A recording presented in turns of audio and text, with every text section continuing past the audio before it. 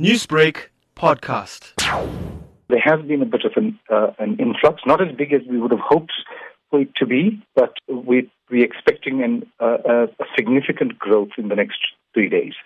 For year to date, we've received 3.7 million returns, which is very much in line with our expectations thus far. Around 78% of taxpayers have filed in time. For those that do not make the Wednesday deadline this week, are there any fines that will be imposed on the part of SARS? For those who do not make it in time to submit their returns, the non-provisional taxpayers I'm talking about, there will unfortunately be penalties imposed immediately after the end of the close of the filing season, rather.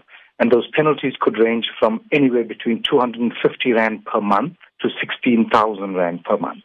So the penalties are pretty steep and pretty harsh. We advise taxpayers to avoid that as far as possible and to make use of our digital platform.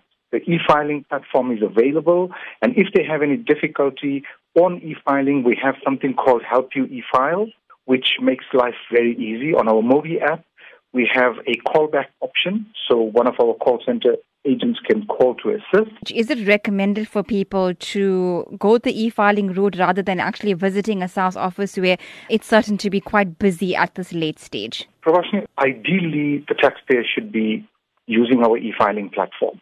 We have made it extremely easy for taxpayers to utilize this platform. We have an icon on e-filing called Help You E-File. If you get stuck, you will have a real-time connection to a SARS official who will assist you with your e-filing. Second option is the Mobi app, and on the Mobi app we have something called a callback option. If you get stuck, log on, ask for a callback, and a qualified contact center consultant will call you to assist you.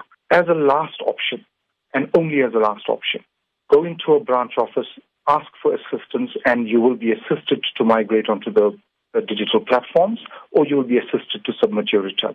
But that should be a last option, considering the queuing times at the branch office. Newsbreak, Lotus FM, powered by SABC News.